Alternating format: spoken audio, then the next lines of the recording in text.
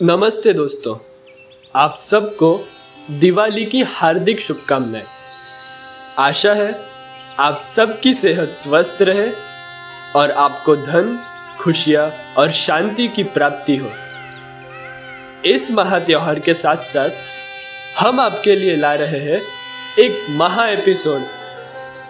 दोस्तों, हर साल दिवाली के समय हम खुशियों में खो जाते हैं, रिश्तेदारों से मिलते हैं, लेकिन इस साल वो मजा नहीं। लेकिन फिर भी घर बैठे बैठे हम खुशियां बांट सकते हैं। तो ये लॉकडाउन वाली दिवाली आपने कैसे मनाई, हमें जरूर बताना। और सुनते रहिए इंडिया बोलेगा। जय हिंद। नमस्ते दोस्तों, आप सभी को नरक चतुर्दशी की हार्दिक शुभकामनाएं। नरक चतुर्दशी को छोटी दीपावली भी कहते हैं। इसे छोटी दीपावली इसलिए कहा जाता है क्योंकि दीपावली से एक दिन पहले रात के वक्त उसी प्रकार दिए की रोशनी से रात के तिमिर को प्रकाश पुंज से भर दिया जाता है जैसे दीपावली की रात को। इस रात दिए जलाने की प्रथा के संदर्भ में कई पौराणिक कथाएं और लोक मान्यताएं हैं। एक कथा के अनुसार आज के दिन भगवान श्री कृष्ण ने अत्याचारी और दुराचारी नरकासुर का वध किया था और 16,100 कन्याओं को नरकासुर के बंदी गृह से मुक्त कर उन्हें सम्मान प्रदान किया था। इस उपलक्ष्य में दियों की बारत सजाई जाती है। इस दिन के व्रत और पूजा के संदर्भ में एक अन्य कथा यह है कि रंती देव नामक एक पुण्यात्मा और धर्मात्मा राजा थे।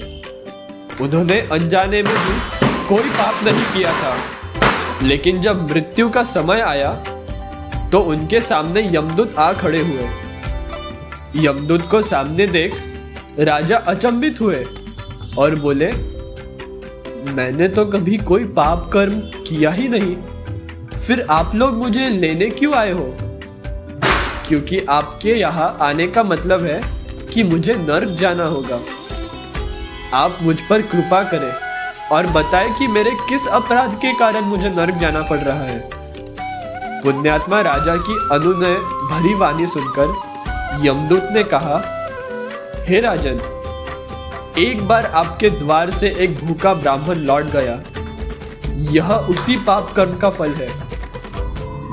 दूतों की इस प्रकार कहने पर राजा ने यमदूतों से कहा कि मैं आपसे विनती करता हूं कि मुझे वर्ष का और समय दे दे। यमदूतों ने राजा को 1 वर्ष की मोहलत दे दी।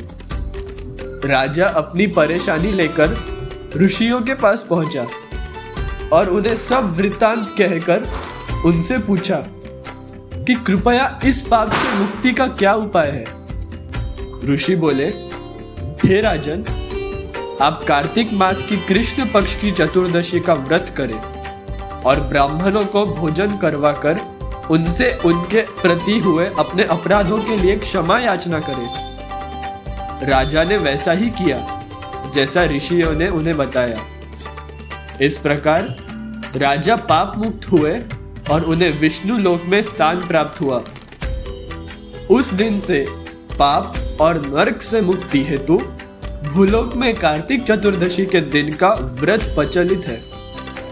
इस दिन सूर्योदय से पूर्व उठकर तेल लगाकर और पानी में चिरचिरी के पत्ते डालकर उससे स्नान करने का बड़ा महात्म्य है। स्नान के पश्चात विष्णु मंदिर और कृष्ण मंदिर में भगवान का दर्शन करना अत्यंत पुण्यदायक कहा गया है। इससे पाप कटता है और रूप सौंदर्य के प्रति होती है। कार्तिक कृष्ण पक्ष की चतुर्दशी को उपरोक्त कारणों से नरक चतुर्दशी, रूप चतुर्दशी और छोटी दीपावली के नाम से भी जाना जाता है। और इसके बाद क्रमशः दीपावली, गोधन पूजा और भाई दूज मनाई जाती है।